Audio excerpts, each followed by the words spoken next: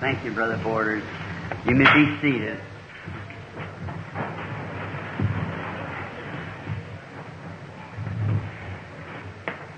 I deem this a great privilege to be here in the meeting tonight down at Port Albernia among friends who are pilgrims and strangers to the world, sojourning now, waiting for the coming of the Lord to be taken to a better city, a better land where there is no death, no sorrow.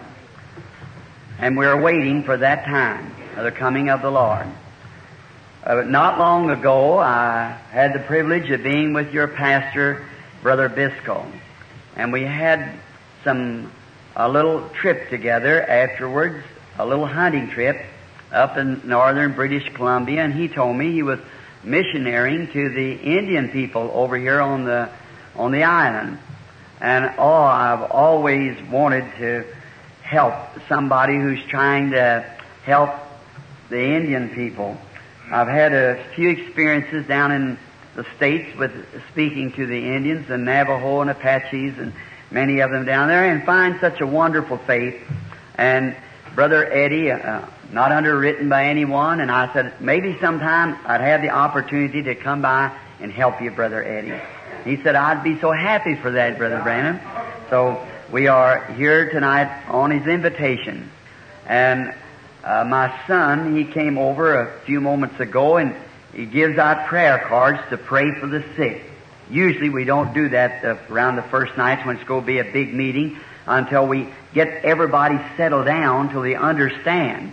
But tonight, being we just got 3 nights, I said, you better give out some prayer cards, and we will pray for the sick the first night so that we can get started right along. And he come and he met me and he said, Daddy, there's just one bad thing about the meeting. He said, just to be 3 nights, it ought to be 3 weeks. He said, these are such lovely people. Now, we never judge people by how much they own or how big or homes they live in, how they dress. We judge them by what's in their heart. That's where God lives, in the heart. And when you find simplicity, humility, loveliness, that's what we love. We just love that. I was born again in a little group of people like this one time. And I've always thought they were the humblest, nicest people, and they're the ones I've lived with on earth, and I believe I'll live with them in glory through the ceaseless ages to come. And I remember my first experience with ministering to Indians, and I suppose these are Indian folks sitting out here in the front. I just imagine so. And I'm very happy to be with you. A real Americans. It's correct. Real Americans. The ones that God gave America to, the Indians. So I'm so thankful. Down deep in my veins flows just a little bit of the blood. My mother's grandmother come from the reservations. And I've always deemed that one of the greatest privileges to say that down in me is part really American, for there's a little background somewhere of Indian blood that I'm very happy for, very thankful.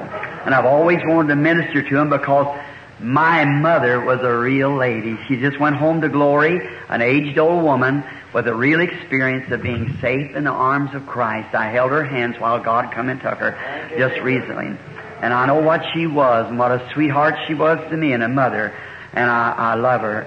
And I'm so glad tonight to be ministering to the people. I was in Arizona first beginning of my ministry, and there was one night coming through the prayer line where I was ministering with the Spanish-speaking people.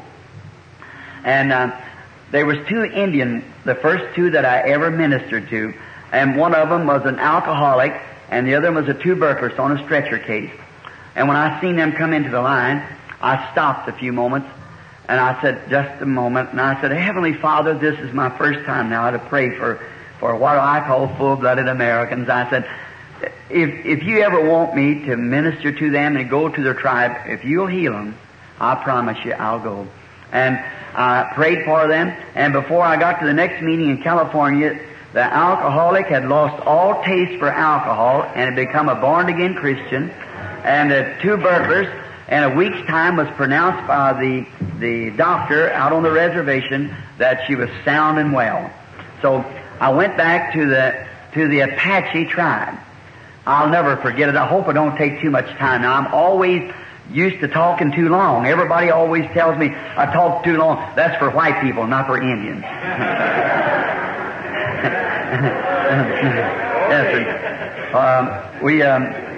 I preached a short sermon the other day down at my tabernacle at home, just 6 hours. That's all I preached. So, but we Indians are never in a hurry, you know. So we got plenty of time to listen. And that night they taken me up to the reservation, and oh my, I never seen so many. It's a beautiful sight. They come in their wagons and everywhere, been announced all across the reservation, and they sat down out on the ground. I was standing on a little porch step, a little church about like this. There were many Indians on the inside, and but oh my, half of the tribe of them were sitting out there. Oh, I may guess 4,000 or 5,000, something like that, gathered on the outside. And so I was speaking from the church steps, a little Assembly of God church, and the missionary had been pastoring there for some time, and so I had one interpreter. They could not understand English, and so I had one interpreter, which was a lady. Well, I tried in the simple way that I could to lay out the Bible to them, and I remember they just sat and watched. You know, I say this through love. An Indian, when once convinced, he never moves. But he's something like feeding a horse. He don't eat in the wrong stall. You see, he waits till he's sure what he's talking about. So they were waiting, and so he was watching to see what I was going to say, and I kept telling him, I said, now, I'm just one vote, one person here in the country. I said, I do believe that there was some kind of a deal that should not have been done to the Indian. I said, I believe that. If some other nation had come in and be a sore feeling with us. But I said, that's what man does. I said, I'm going to tell you there's somebody who loves you. That's Jesus Christ. And He'll be right there with you to the end of the road. They said, now it was kind of odd. I asked for a prayer line. Well, and those days when we first started, we did not give out prayer cards. That's the only way to keep order. And so I didn't have prayer cards. And I said, does anybody out there want to be prayed for? The interpreters said the same thing. Nobody moved. Well, I thought, I guess I want to have a prayer line. So in a few moments, the Indian missionary went back with a white missionary and picked up some people from the inside. The first one come out was a great, big, strong woman. As soon as I looked her in the face, many of you, best Brother Eddie's told you about the ministry, she had a social disease. Not because that she was immoral, but because the way she had to live. And when I told her that, she looked at me very strange. How did I know that? After it explained it in the Scriptures. The next was a little cross-eyed boy. I'll never forget it. And the mother said, do you believe for the boy? And the lady thought I asked what was wrong with the boy, so she just caught him by the hair and pulled him back. His little eyes were crossed. So I picked up the little fellow and gave him a cake of chewing gum. See, he couldn't understand English. Something or other to kind of get him quiet. See which way the Holy Spirit was moving. Now I got him quietened and laid him up on my shoulder, and I said, Heavenly Father, if I can find grace in your sight, let it be now. See, I said, I pray you straighten the little boy's eyes so that the people see they don't understand this, and they must understand that you love them. And I no more than said that. I looked out, and there was a vision, the little boy could see. I said, now, before I bring him from my shoulders, if this little boy's eyes isn't straight normally, I said, then I'm a false prophet. But if they are straight, you'll believe God. And the interpreter said, yes. I never looked, just turned around like that, and there began screaming. There he was, his eyes straight as he could be. So then the next come up was a little girl, and she belonged to one of the head man in the tribe, and she was deaf and dumb. And so I got him to get her to look up to me just a little bit. I said, yes. She's both deaf and dumb, and what caused it was a fever she had about 4 years ago and left her deaf and dumb. The interpreter said that. The lady nodded. The lady had her, the Indian sister. That was right. And I said, now, I cannot give her hearing. I'm only a servant. I cannot give. But if I will pray for her, do you believe God will heal her? She believed it. So I took the little girl up in my arms, and I prayed for her, and I set her down, and I told the interpreter, I said, now you just say in Indian, their language, the Apache language, what I say in English. All right? And I said, you love the Lord Jesus? And she said it. She looked at her real strange. She could hear it. And I said, tell her to say what I said. And when I said that, she turned around and looked at me. She could hear it, see. And when she got back like this, I went, she turned and looked to see what it was at. And I said, now tell her to say, I love Jesus. And she mumbled off something. I'd really never heard the language. I said, you know, she'll talk better after a while. And the lady was doing interpreting, and she turned back and said, her talk plenty good now. She's speaking her own language.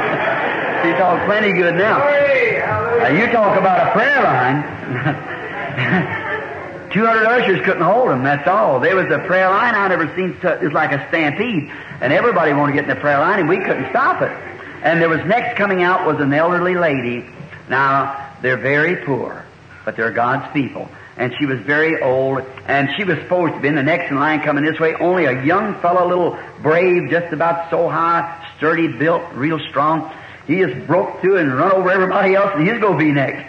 Well, we couldn't make him understand. So Brother Moore, a man was with me, just had to take him by his arms and try to tell him that it wasn't right for him to do that. This lady was next. Finally, they got him to understand. And the poor old lady, they brought her out of the room because these had started first. Let them come first. Well, here she comes. And I noticed her.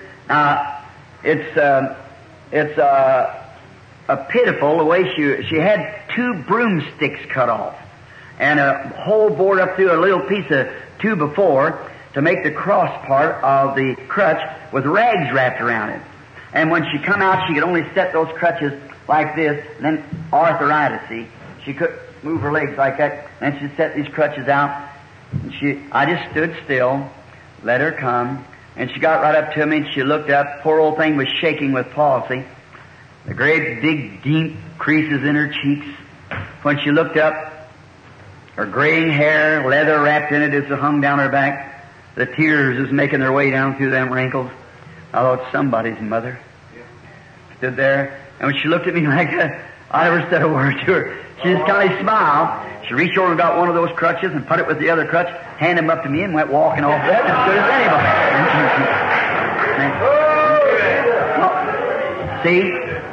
I said, asked her how did she come to have that faith? She said, if him make cross eyes straight, him make legs straight. That's good enough for her. Just simple faith.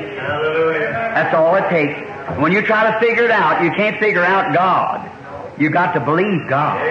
You don't take an education. That gets us away from God. The more we know in education, the further we go from God. That's the biggest hindrance the gospel's had, is educating. Then they get to think they know more than God. But if you make yourself simple and just believe Him, that's all it takes. One more little thing before closing my testimony. I prayed all night long. Just coming along about 3 or 4 o'clock in the morning. I couldn't stand no more. I had to stop the discernment after 5 or 6. I was just laying hands on them. And I began to notice coming across, now the river runs right down through the reservation, and that's the Salt River. Coming down through the reservation, it gets pretty deep along in places. And I noticed the Indians coming in was wet way up around their waist. So I said, what's the matter to the interpreter? And she said, they thought you were false to begin with. Said, but they know it's truth now, and they're packing their loved ones. The ford's about 15 miles down here, but they're walking right on across this way with their loved ones, packing them in through the night, just to be there one night. Next in line coming up over the platform, was an old man that made a stretcher to pack him on. They took a board about this wide, and they'd put a stick across it this way and a stick this way. And then it took the old man and laid him up on there, and one leg hung over one end of the stick, and then his arms like that. There's 2 great, big, fine-looking young men packing him. They stand there and their lips blue, shivering. It's cold on the desert. It gets real cold early in the morning like that. They were shivering, waiting. I seen them come up in the line. I kept praying for the people, just laying hands on them, praying as they come by. So this fellow stood up there. He was shivering, holding like that, the old man. I said, "You're wet." He said, looked at me and I said, "You speak English?" He said, "Little." I said, aren't you afraid you take pneumonia? Nope. Said, Jesus Christ has take care of me. I brought my dad.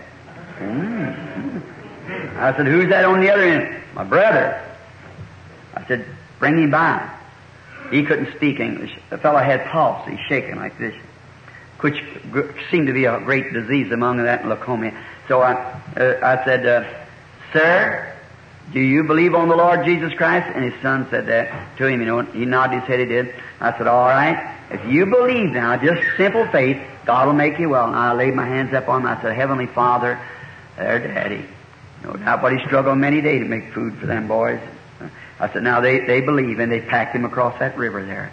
And from way out in the reservation, probably been hours getting him here. I said, sure, I believe that you'll make him well. In the name of the Lord Jesus, I asked that I lay my prayer upon your altar and believe. And I said, all right, now you take him home and don't doubt. Thank you. Started off. I said, next one, brought the next one up. After a while I heard somebody, I was on this porch making a noise and all the Indians screaming and shouting. I looked down there, the old man had the board on his own shoulders going out waving to everybody.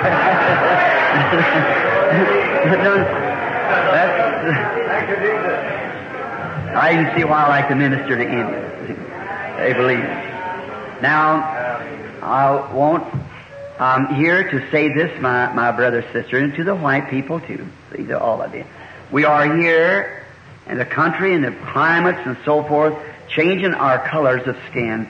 God, by one blood, made all man. We all come from Adam. Whether we are white, brown, black, yellow, red, whatever we are all off of one tree, Adam, God's first man. And therefore, we are as pilgrims. Everywhere I've been around the world several times, and I've never seen yet where we ever found people who loved God, but what they were wonderful people. I've been down where they didn't even know which is right and left hand. They never even knowed to wear clothes. They were stripped naked. Know nothing. Didn't even know they were naked. Men, women, boys, girls. They never know nothing about it. But stand there and let them receive Christ and receive the Holy Ghost. And they do the same things you do. Without being told, they do it anyhow. It goes to show that the Holy Spirit is universal. See, it's everywhere. It's the same. All around the world. So when that great time comes, when our Jesus does arrive, there will be two in the bed where it's nighttime. I'll take one and leave one. Two in the field where it's daylight on the other side of the world. I'll take one and leave one. See, it'll be everywhere. The resurrection, the great rapture of the church will come, and we'll all go home together. Then the old will turn back young, and it'll be a wonderful time. Now, Christian friends, and to Brother Eddie and the staff of minister brothers here, and to you out there, we are not here to represent any certain denominational church. We are here in behalf of the love of Jesus Christ, the Son of God. We are here not to make members of any certain church, but of the church. And there's only one church after all, and that's the church of our Lord Jesus Christ. And we do not join it. By one Spirit, we're all baptized into one body, which is the Church of Christ. And that's how we become Christians. And we love Him, and I know the rest of them does. Now, we do have organizations, denominations, them's all right. That's fine. But as long as you don't draw a line and say, we are it and you're not, see, we're all it if we're baptized into the body. And I said, I've been with the Branham family now for over 50 years, and they never did ask me to join the family. You know why? I was born in it. I was a Branham by birth, and that's the way we become a Christian. It's by birth. No matter what church we belong to, we are Christians by birth. And then by birth brings His life into us and produces His life through us, you see. If you could take the sap, the life out of an apple tree, and put it in a grapevine, that grapevine would bear apples. See, because the life that bears apples, the germ is in the life, and it would bear apples on the grapevine. Depends on what kind of life is on the inside of it. See? That's right. Now, if you could take a peach tree and a pear tree, and take the life out of the peach tree, just take out all the life, and put it over into the pear tree. Every bit of the life, no more pear tree life in it, but peach tree life. It would bear peach leaves and have peach leaves and bear peaches, because it's got peach tree life in it. And no matter how bad the sinner is, how wicked, how bad they are, how much of an unbeliever, if you can just take all that old unbelieving life out of him, see, put the life of Christ in him, he'll be a different person. Right? He sure will. He'll sure be a different person. And I believe the Bible to be God's Word. See, I believe that it's perfect, and there can be nothing taken from it or nothing added to it. Now, background, I'm Irish by descent, so therefore my people were Catholic. But in our church, my own home, they never married in the church, so they belonged to nothing. And that's where I got my calling. You probably got the books and read them of my life story. And then I was called to this ministry. Now, when I first became a Christian, or to believe on Christ, from a little boy, it started with me when I was born. When I was born, that light that you see in the picture here was hanging over the cradle where I was born. Way up in the mountains with not even a wooden floor, just dirt, and we didn't even have they didn't even have a table. Papa cut a piece of a stump off and put legs on it for a table. And I had a little bed made out of corn shucks. I don't know whether you know what, the husk off of the corn, the shuck, and they made the tiller and bed out of that. And that's where I was born on 5 o'clock one morning, and didn't even have glass in the window, just a little door you push out. And then that light come in, and it goes to show that God don't have to have a palace to come to. It's a humble home. Anybody that will believe. And now I believe the Word of God is so perfect that we cannot misinterpret it. We must just teach it the way it is and live it the way it's taught. Now, I believe now like the priest told me, he said, God will judge the world by the church. Well, if it's by the church, which one is the church? The Catholic, one side, is Roman Catholic says we are, the Greek Catholic says we are, and oh my, the different Catholic phases. Which one of them is right? See? And then you say, well, then the Lutheran says we're the church, the Baptist says we're the church, the Methodist says we're the church, the Pentecostal says we're the church, well, there's 960 different denominations. So which one is the church? It'd be very confusing, see? But God will judge the people by His Word. Oh, that's the Word. Now, over in the book of Revelations, it said, whosoever shall take out anything out of the book or add anything to it, the same will be, his part will be taken from the book of life. Now, I believe it's so perfect that the reason we got death today, sorrow, sickness, these graveyards out here, every man that ever died, every little suffering baby, every sickness was because when Eve failed to believe that God's Word was sufficient, she mistrusted God's Word, and that brought death. God gave His church, God cannot change. So God gave His church the best thing, and when God ever makes a decision, He can never say, I was wrong. See? Do you understand it? Amen. Look, God, maybe I talk too loud. I hope I don't. God can never change His decision. When I say anything or you say anything, we're finite. That means it's human. And we say next year we learn more than we know the year before. I get smarter. You do. Each one of us does. But not God. He's infinite. That means He's perfect to begin with. Every decision is perfect. He can never change His. Look, so you'll not misunderstand it.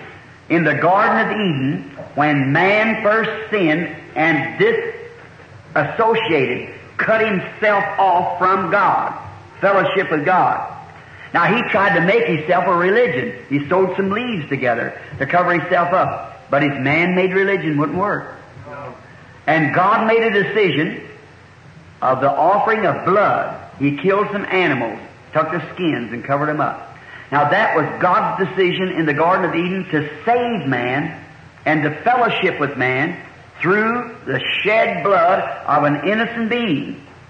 And He's never changed it. Amen. we'll never be able to come to a place that say we all must be Lutheran, we all must be Catholic, we all must be this or that. But one place God meets man, and that's on the basis of the shed blood. The blood of Jesus Christ, His Son. It was so at the beginning. In Israel, man met only, God only met man under the shed blood. In the days of Job, only the shed blood. All down through the history, it's been shed blood because that was God's first recognition to man. How to save him, by the blood. See, when God once acts, He's called to the scene to act. Now don't forget this. When God is one time called to on the scene to act the way He acts the first time, every time that case is called again, or any case similar to it, He's got to act the same way He did the first time, or He acted wrong when He acted first. Yes. Now do you understand real clear? Do my Indian friends understand that real clear? Look, in other words, if a man sinned, and God said, I'll save him under the shed blood. Now, the next man comes, he's got to save him too. The next man, every man. And then, if a man's sick, and God healed the first man on the basis of his faith in God. That's the way God healed the first man. Now, every man that comes afterwards, with faith believing, God's got to do the same thing. If He didn't, He acted wrong on the first man. Now, you know what I mean? He was wrong when he acted first.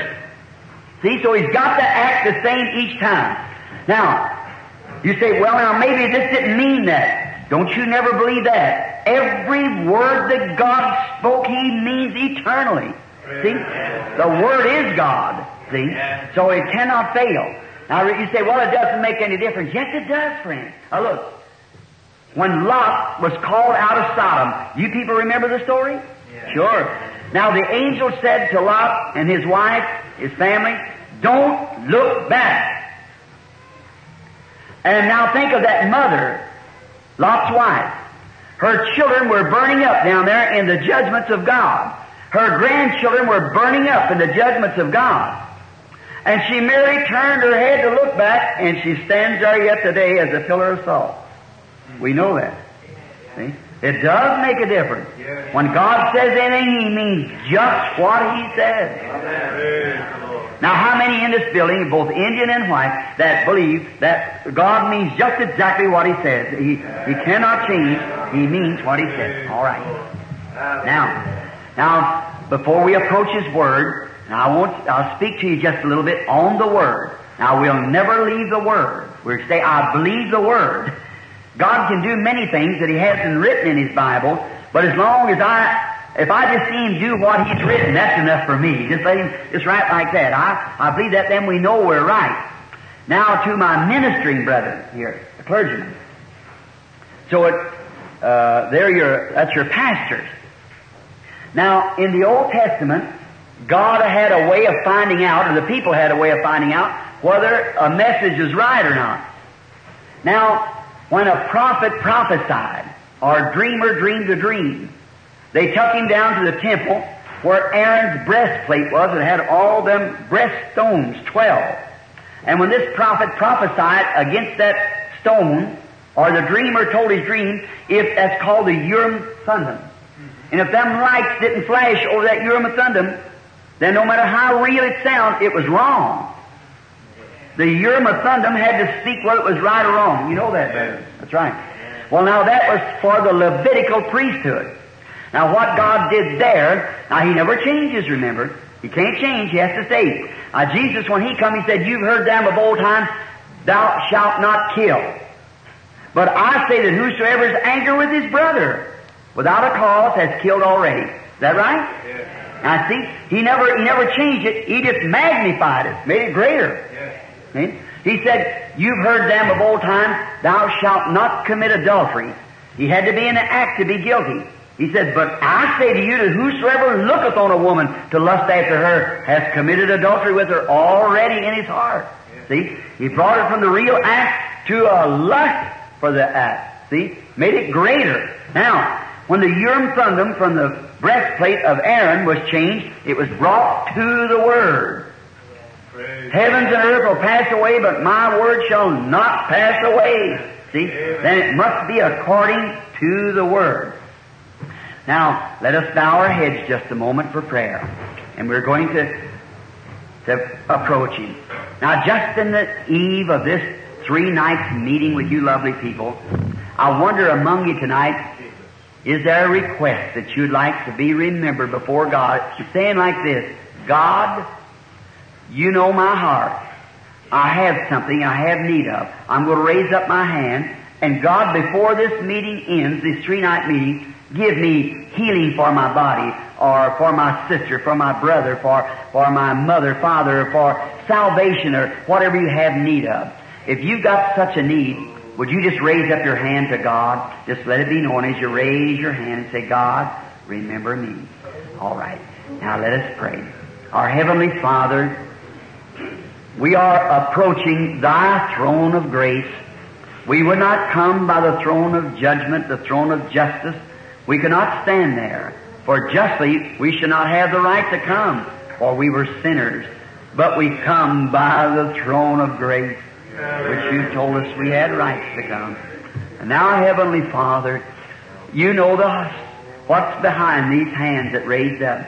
Down beneath there was a heart, and in that heart was a request. God, grant that before these 3 nights shall pass, that every one of them shall be answered. Grant it, Lord. Save the lost. Heal the sick, Lord. Now we know that You were wounded for our transgressions. With Your stripes we were healed. Now we realize, Heavenly Father, that when You died for our sins, then every sin in the world was forgiven.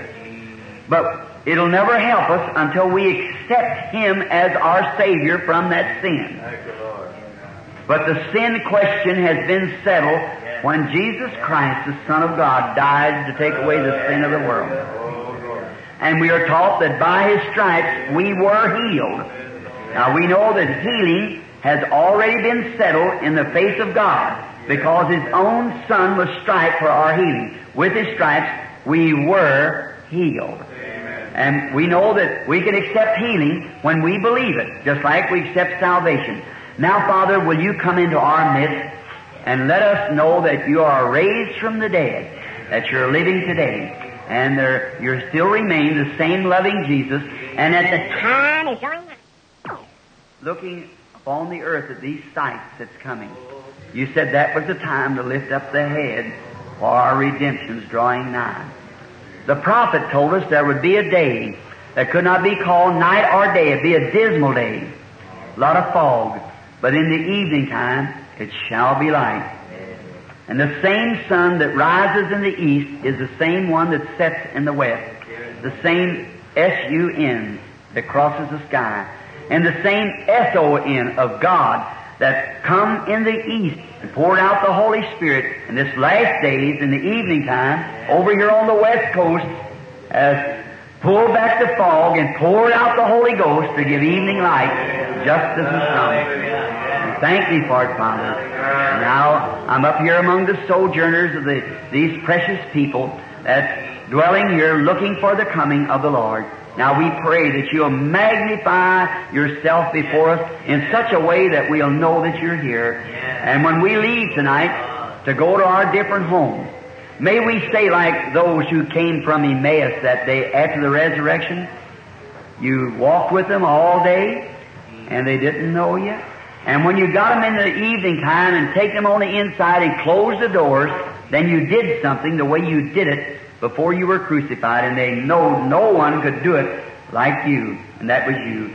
So they rushed over and said, truly the Lord is risen.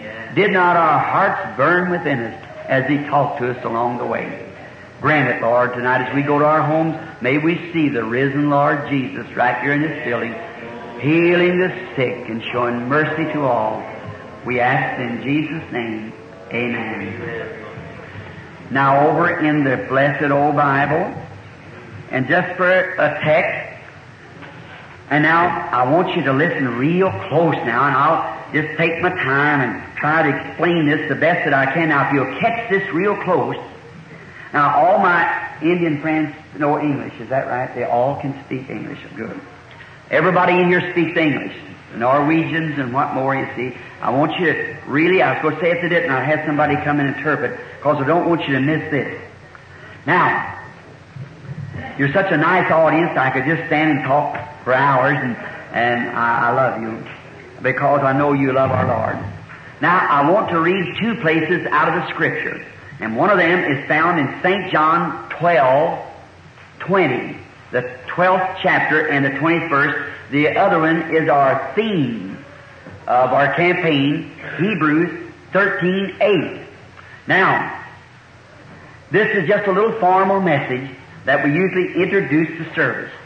And then we'll pray for the sick, and then tomorrow maybe you'll understand better. Remember, come to the church early, and now there'll be a boy here, my son, or Brother Eddie or Brother Roy or some of them.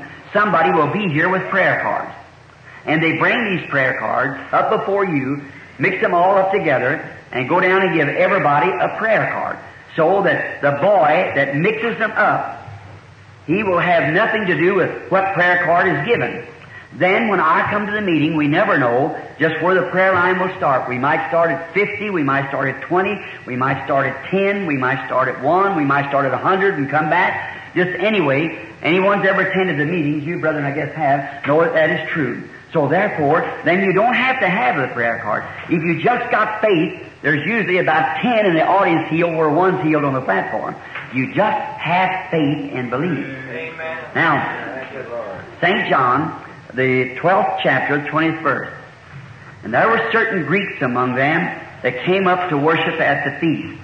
The same came therefore to Philip, which was of Bethsaida, and desired him, saying, Sir, we would see Jesus. Now, in Hebrews 13:8, it said, Jesus Christ, the same yesterday, today, and forever. Now, I'm going to make a text out of that and say this, Sir, we would see Jesus. Now, how many would like to see Him? Let's see your hands. Just how many? Now, thank you for your interest of seeing our Lord. Now, as I told you, I believe the Bible is God's Word, and it must be just exactly what God says, and He has to keep every promise, or it isn't God's Word. If He don't keep His promise, then it's not God's Word. God couldn't be God, make a promise, and then not keep it. See? No. That would be man. That'd be a man-made book. But God's book is God's Word. Now these Greeks had heard of Jesus, but they had never seen Jesus. And they came to one of Jesus' disciples, which the name was Philip of Bethsaida in Galilee, and said, Sir, we would see Jesus. Now he was Jesus' servant, so he took him before Jesus and showed him Jesus. Now, the Bible said here, Paul writing in Hebrews 13:8, that Jesus Christ is the same yesterday, today, and forever. You all believe that? Amen. All right. Now, if those Greeks wanted to see Jesus, and you want to see Jesus, and one of God's servants took and showed them Jesus, and if He's the same yesterday, today, and forever, why couldn't God's servant show Him to you today? Amen. If He's the same. Amen. Well, you say, but He died, yes, but He raised again. Amen. See? He's not dead, He's a living. Amen. See? He isn't dead, He's alive. Now, His corporal body, that's the flesh, was taken up before God, sits on the throne of God, and the Holy Spirit came back down, which was the Spirit of Christ, and lived in the church. You believe that, don't you? Now, if we would ask this question, Sir, we would see Jesus, and now if Jesus, being a missionary, I travel everywhere around the world, and I was just in Bombay, India, here not long ago, where I was entertained in a temple of the Jains, the Jain religion, And there were 17 different religions represented in that temple that afternoon to speak to me. And every one of them was against Christianity. Now think of it. They worship idols, animals, and some of them believe in reincarnation. That is, you die one thing and come back another. It's the awfulest mess you ever seen. But when our Lord Jesus come on the scene,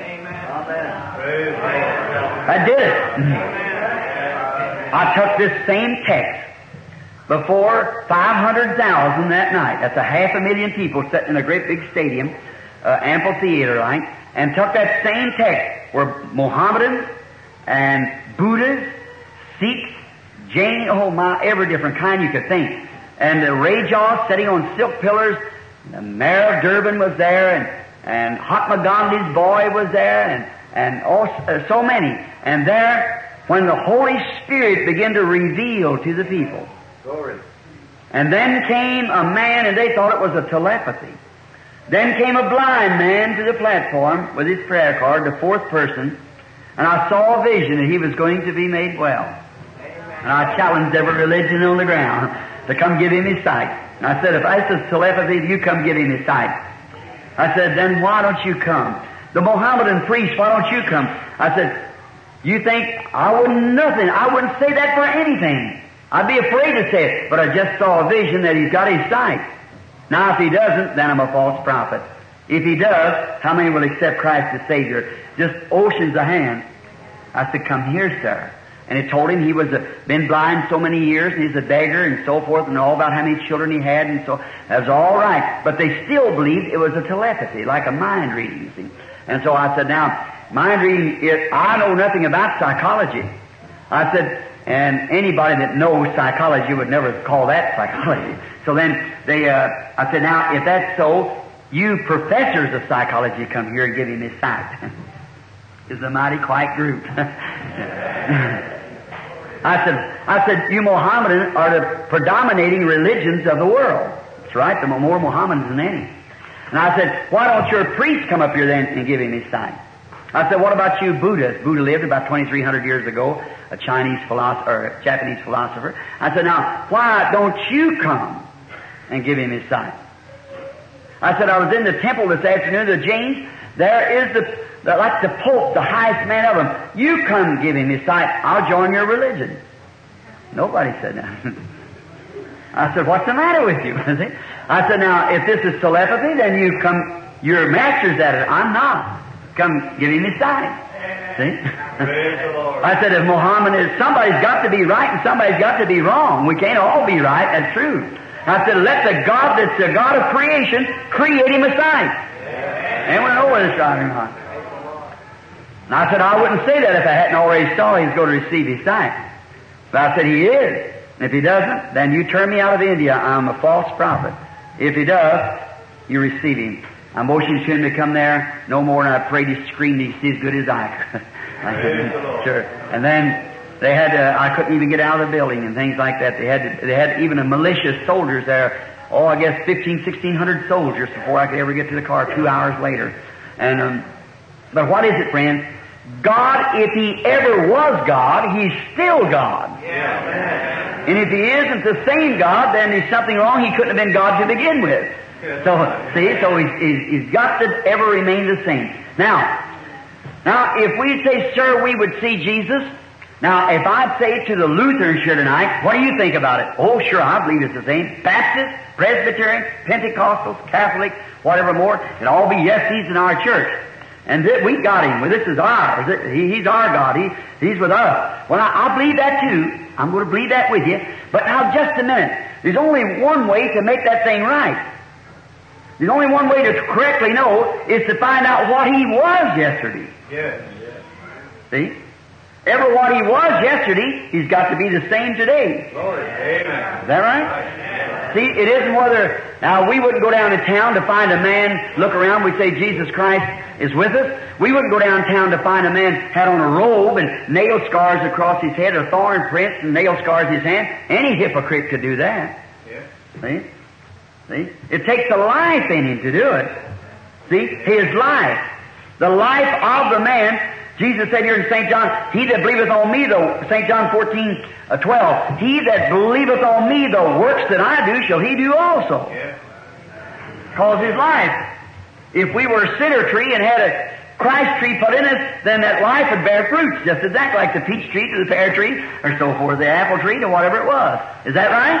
Amen. See? You'd have to see what he was yesterday. Now, Paul speaking here was speaking of yesterday, means the Old Testament. What he was yesterday, he is today, and will be forever. That's the Old Testament, the New Testament, and forevermore. Amen. Same yesterday, today, and forever.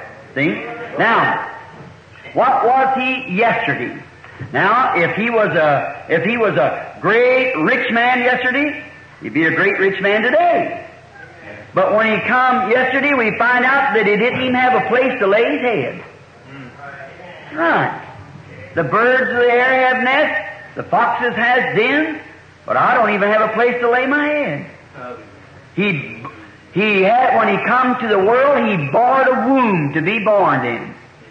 He had no cradle to lay him in, so they laid him in a box of straw. When he died, he was nailed to a Roman tree under capital punishment. He had one robe to put on. It had been made for him, wove throughout without a seam. He had to borrow a grave to be buried in. So there's none of us that bad off. He come to show what God was. Anything that's high and haughty isn't God. God is low and humble. That's what made him God. See? Something that comes low. Not them that goes high, so God doesn't dwell in hierarchies and things. He dwells in humility. The way up is down. Humble yourself and you'll be exalted. Exalt yourself and you'll be humbled. That's right. See? God knows how to do it. So you have to remember, humble yourself before God. Don't try to think your own thoughts. Think His thoughts. See? And the whole Christian armor now is unseen. The Christian looks at what he doesn't see, natural. Now look, that's the only way you can be a Christian. You've got to believe God who you can't see. See, now look. Watch here. The whole Christian armor is love, joy, faith, long-suffering, patience, meekness, gentleness, Holy Spirit. See? All those things are unseen. They're unseen, but the things that's unseen is the ones that has the reality. The unseen things. Now, we'll take Jesus. We all know His birth. How He was predicted from the Garden of Eden. A seed of the woman should bruise the serpent's head and it bruise the heel and so forth. Now, but when He came, He was born in a manger.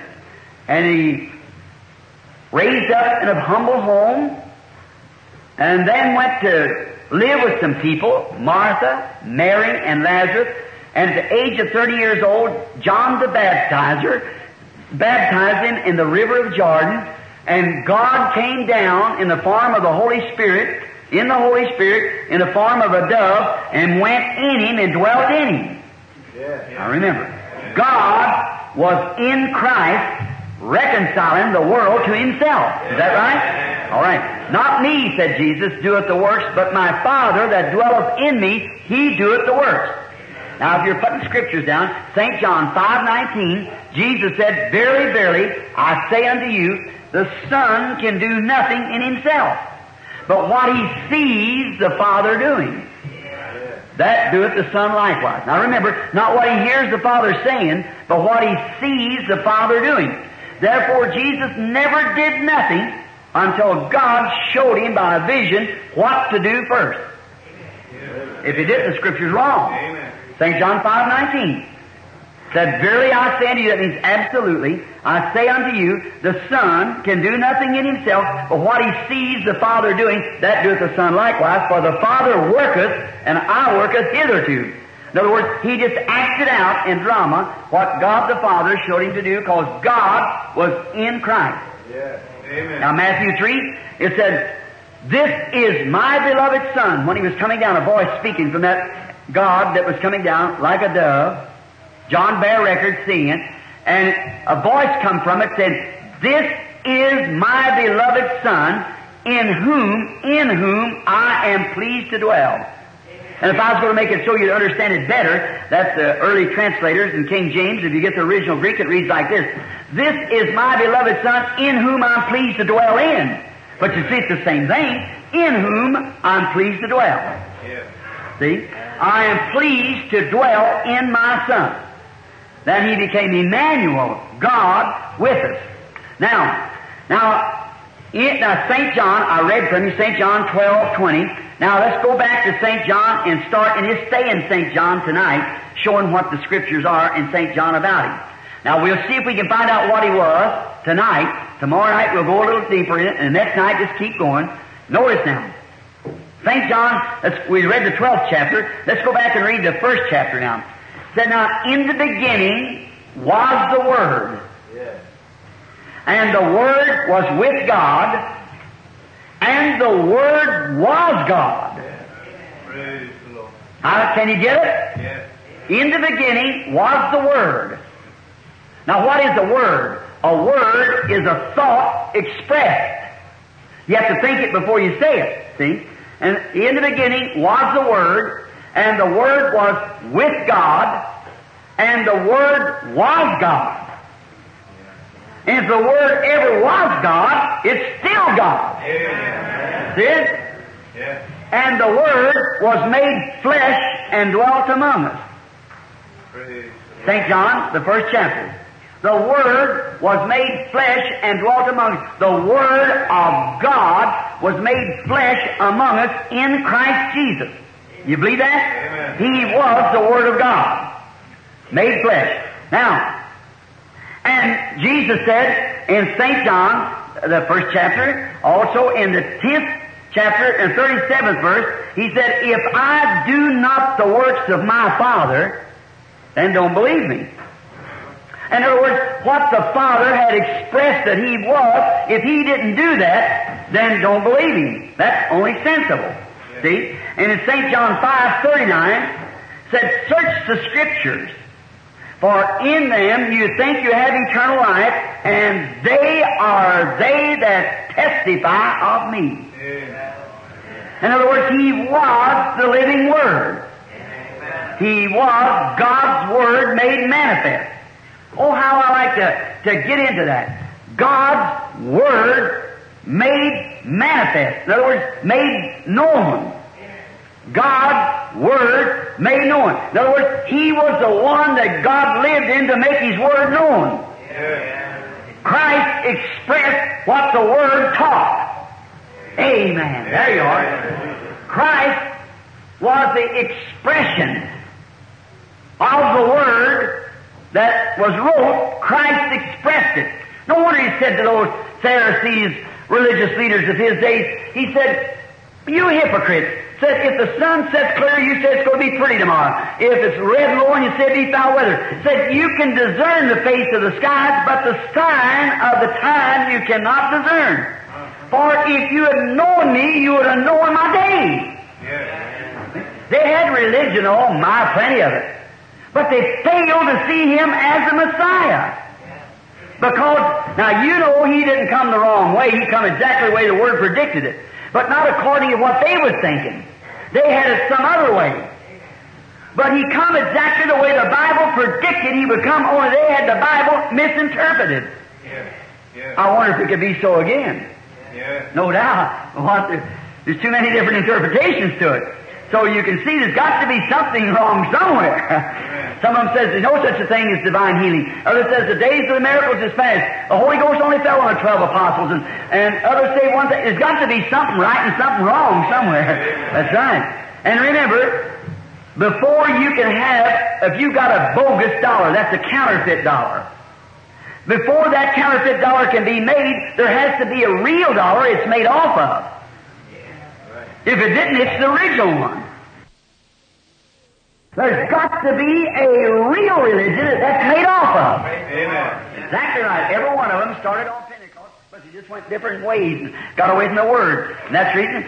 Today, how can we expect God to ever perform and bring the church back to a Pentecostal experience when we deny the very fact that He does it? Yes. As I've often said, it's what good would it do to feed the canary bird good vitamin seeds to make big strong wings and good feathers and then keep him in a cage? Wouldn't do no good, would it? Certainly not. If you're going to feed him vitamins and make his wings strong, turn him loose, let him fly. That's what we got to do. We need some canary bird flying. That's right. Turn loose, and them things that we believe about God, use that faith. Certainly. We believe it. Don't pin him back and say, no, the days of miracles is past. No, it isn't. It's past for them who believe it's past, but to them who know better, it's different. A fellow said to me not long ago, said, I don't care what you'd say, how many people you'd have produced that I still don't believe in divine healing. No, sir. I said, certainly not. It wasn't for unbelievers. It was only for believers. That's all. It's just for those who believe. That's all. Now, we find Jesus now has come to express the Word. Now that's what He was yesterday. That's what He is today. That's what He will be forever. God's Word made known. Is that a better word? I think it's, God's Word expressed, showed that it's truth. And everything that God said He would do, He did it. Everything that's wrote in the Bible of Him doing, He done it. Just exactly because He was the Word expressed. Well, if He's the same yesterday, today, and forever, and all these promises hanging to this generation, why wouldn't He be the same today to express everything that God's Word promised? It has to be exactly the same. Because that's what He was then, that's what He is now, that's what He will be forever. God's Word expressed. Amen. Even in the great millennium, you'll still be God's Word expressed. Oh, how that ought to kindle our faith, see, to know that it's there. And if He is the Holy Spirit to light upon that Word, now the Word is the seed. Now most of you brethren are here, I suppose, farm, and you put a seed in the ground, and next morning you go out and dig it up and say, my corn ain't growing yet. Put it back, cover it up. Next morning I'll see if it's growing again. It never will grow like that. No. Every time you dig it up, you delay it. Isn't that right? Yeah. What do? You know the earth was made to grow the corn. Is that right? Or the seed. And you plant the seed, commit it to the earth, and forget about it. God does the rest of it. Well, that's what you do with the Word of God. You just plant it, don't dig it up, just keep on believing it. Commit it to God. He makes it grow. That's right. See? Any promise that God makes, you just plant it in your heart and say, it's mine. God gave it to me. See? Now, you may not see any results right now. You never seen your corn crop as soon as you plant your corn. But potentially it's there. As long as you leave it alone and keep watering it, it'll grow. Don't worry about that. It'll take, if it's a germatized seed. And every word of God is germatized by God Himself. God is in the Word, so it will grow. You know it will.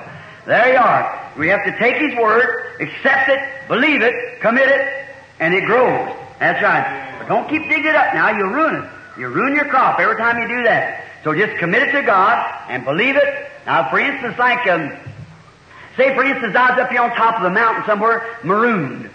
And I had nothing to eat, and before I could get anything to eat, a loaf of bread would save my life. And the purchase price of a loaf of bread, say, 25 cents. Well, I'd say, somebody come out and say, what's the matter, Brother Branham? I'm starving to death. I'm going to die. Why? I haven't got no bread. Well, you say, why don't you get some bread? I haven't got no money.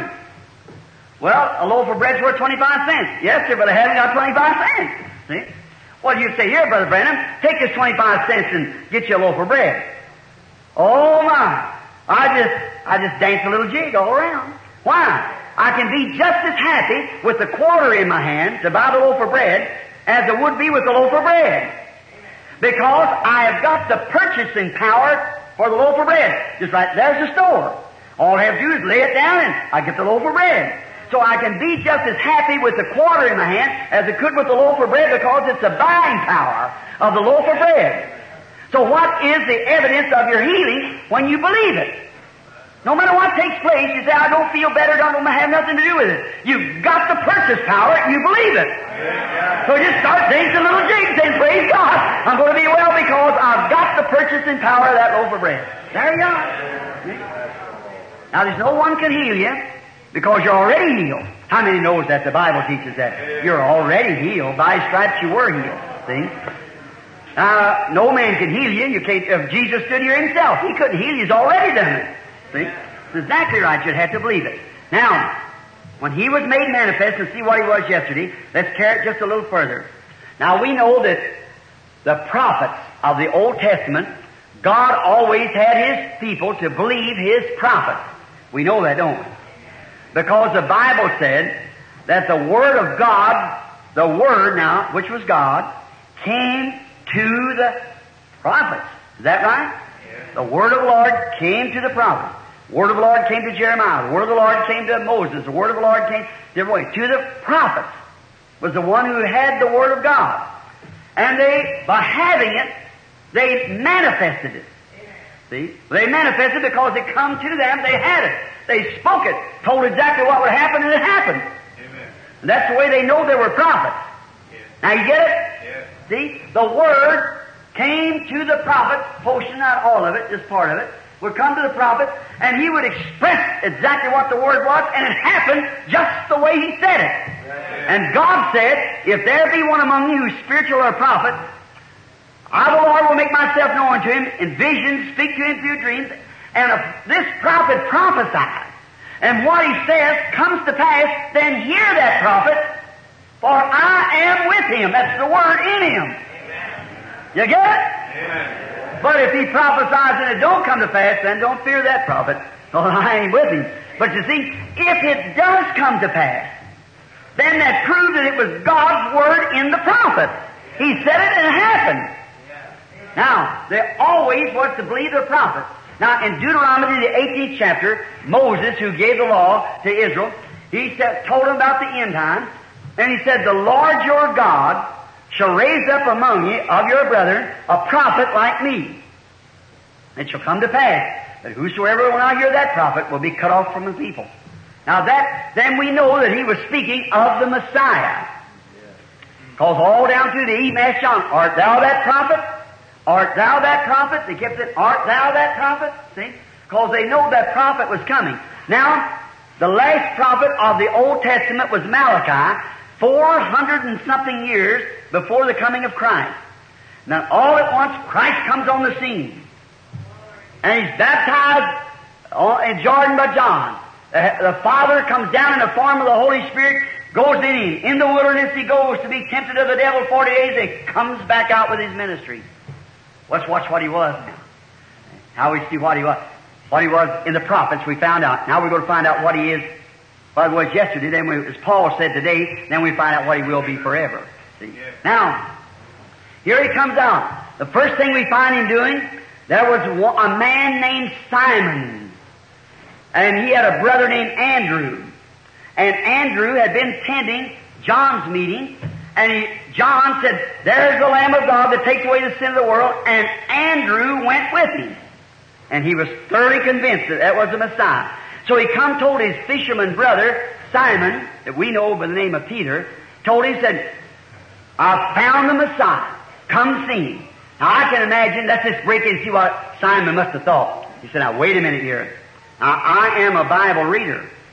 My old daddy, before he died, he told me, son, there's going to be everything before the Messiah comes.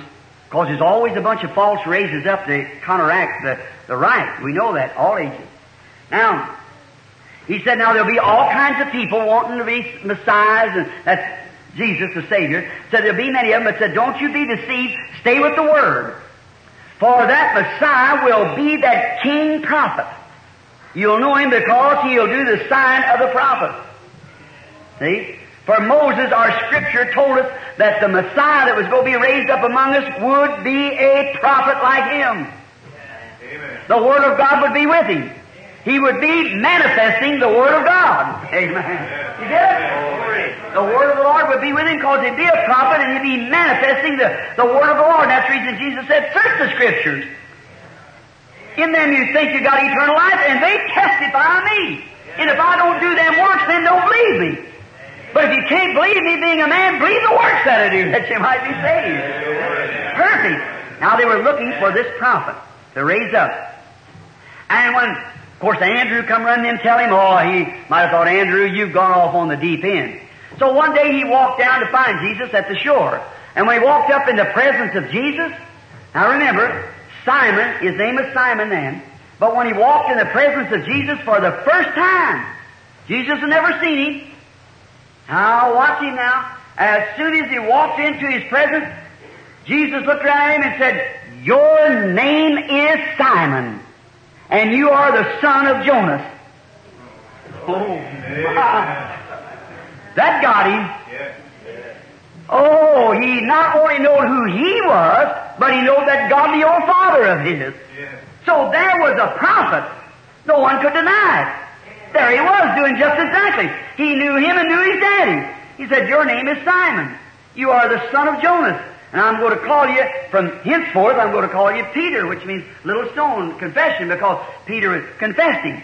Now there was one standing there by the name of Philip, the one we just read about taking this man to Jesus. He's seen that. And he thought, "Say, that seals it. Because the Bible said that Messiah would be a prophet, and here he is. We see him." So he had a friend that he studied the Bible with, the old scrolls, and his name was Nathaniel. So from where Jesus is preaching, if you're ever there, it's 15 miles around the mountain here to where Nathaniel lived. So Philip took off and run around here that day, and the next morning he picked up Nathaniel in the garden praying. And he said, "Come see who we found. Jesus of Nazareth, the son of Joseph." Well, they'd studied the Scriptures together since boys. Went to the same church. And he said, "Now wait a minute here. Just a minute. Could there be any good thing come out of Nazareth?" He said, "Come see." Could something like that come out? Now that's a good answer to anybody. Don't stay home and criticize it. Come find out. That goes good yet today. Come see for yourself. Here they go around the bend, coming around. He said, "Now look, do you remember that old man named Simon that couldn't write his name when he bought some fish from you and he couldn't give a receipt?" "Oh yeah, the son of Jonas, yes. Yesterday he came up before the Messiah. And we know him Messiah. He had never seen him in all of his life, and he said, 'Behold, your name is Simon, and you're the son of Jonas.'" Now look, we both know the Scriptures. And doesn't our Bible tell us that the Messiah would be a prophet? And here he is doing this. Philip couldn't believe that, or Nathaniel. So he'd come up in the presence of Jesus. And when he walked up in the presence of Jesus, Jesus looked right at him and said, "Behold, an Israelite, in whom there's no God." In other words, a righteous man. And it astonished him. He said, "Rabbi," which means teacher. "Rabbi, when did you ever know me? You've never seen me." "Well, I'm from another part of the country. I just come in here. You never see me. How do you know I'm a righteous man?" He said, "Before Philip called you, when you were under the tree, I saw you." What You know what that Bible scholar said? He said, "Rabbi, you are the Son of God. You are the King of Israel." Why? He saw he was exactly the manifestation of God's Word. 400 years without a prophet, and here he stood. Exactly what the Bible said he would do. "Rabbi, teacher, you are the Son of God. You're the King of Israel." Jesus said, "Because I told you this, you believe." And come on, follow me. You'll see greater than this, you see. All right. Oh, that was Jesus yesterday. Now, there's only 3 races of people in the whole world, if we believe the Bible.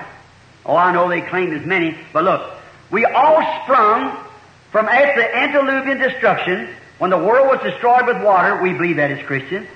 Noah had 3 sons, Ham, Shem, and Japheth, and we all come from them 3 boys. Had to.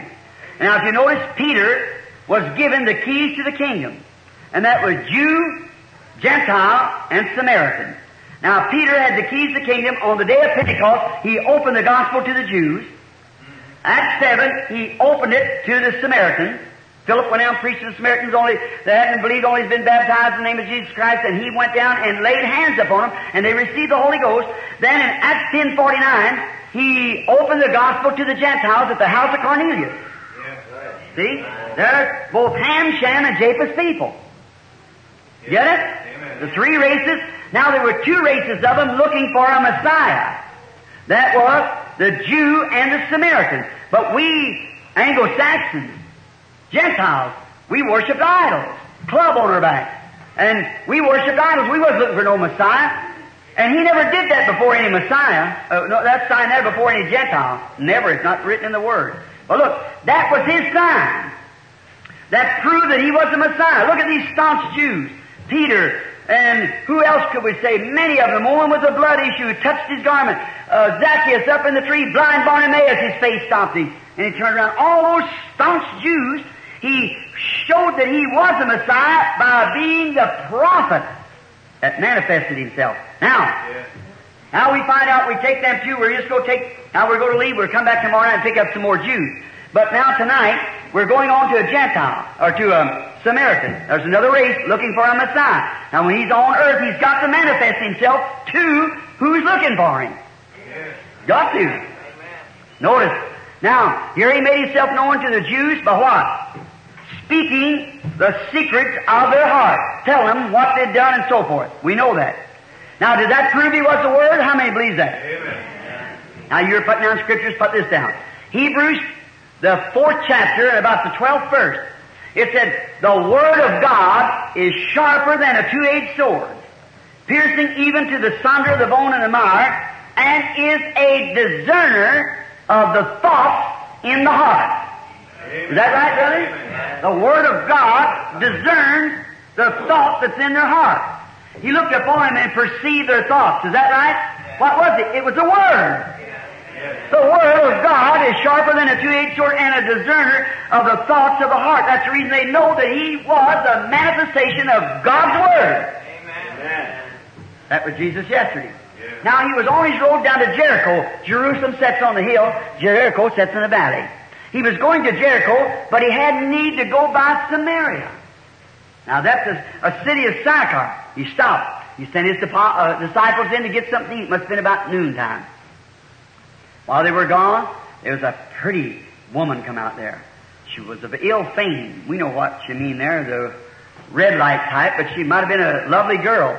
No doubt what she was a lovely girl, but maybe she had something to cause that. Maybe her mother turned her on the street when she was a kid.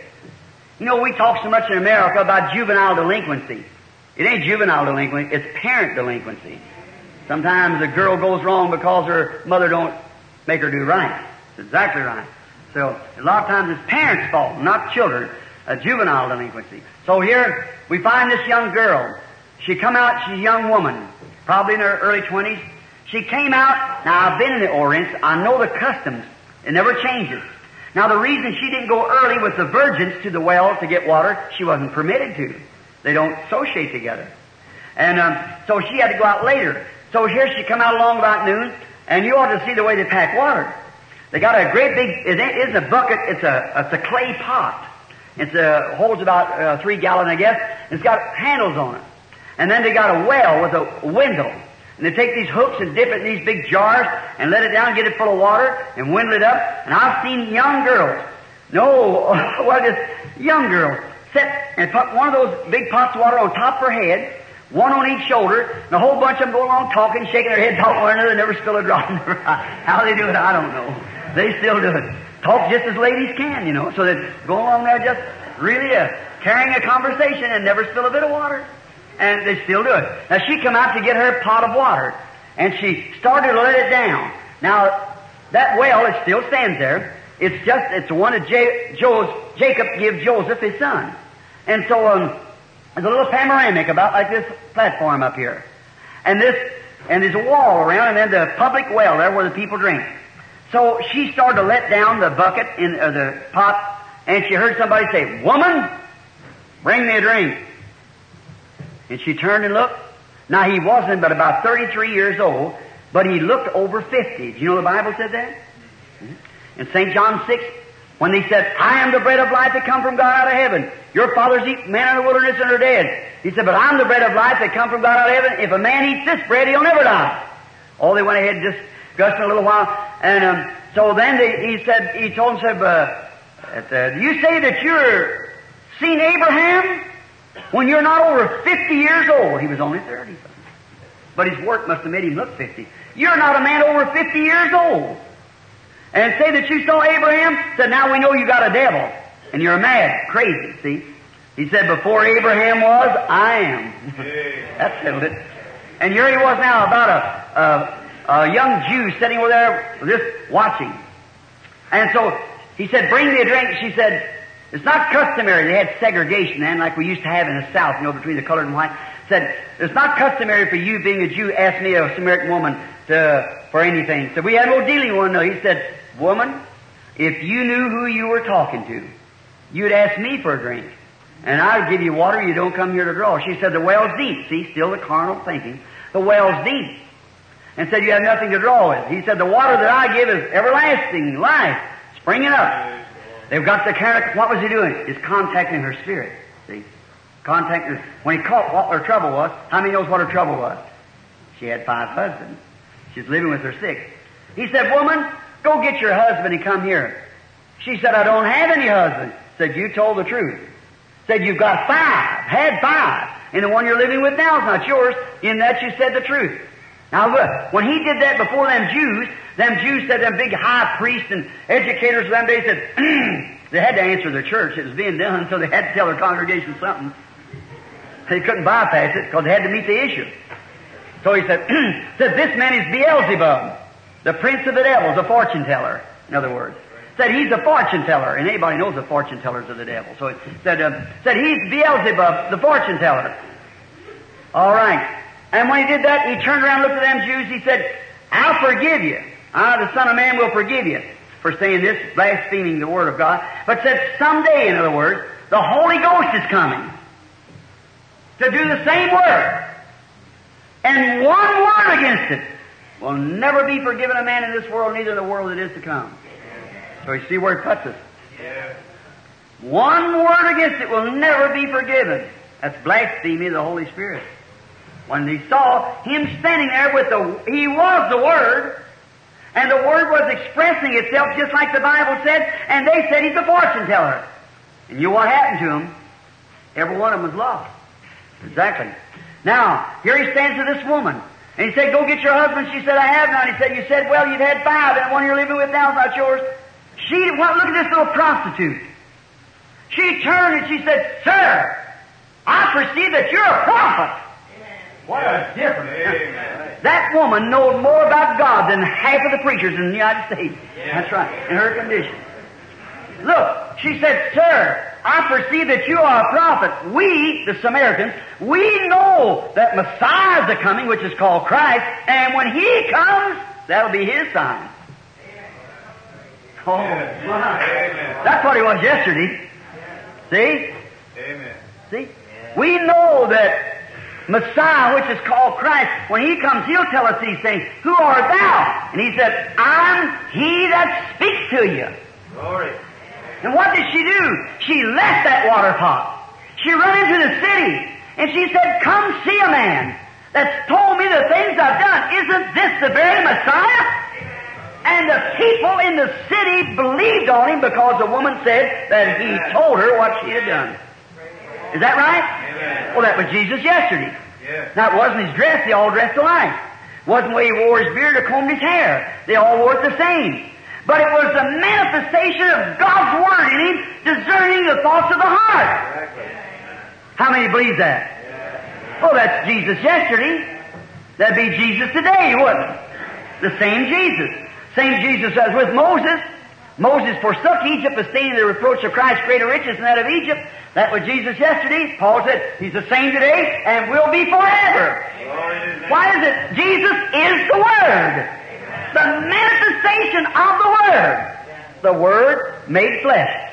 Now, in closing, I might say this. We could stand here all night, but we never get to the end of it because it's just a whole Bible just hugged right around there.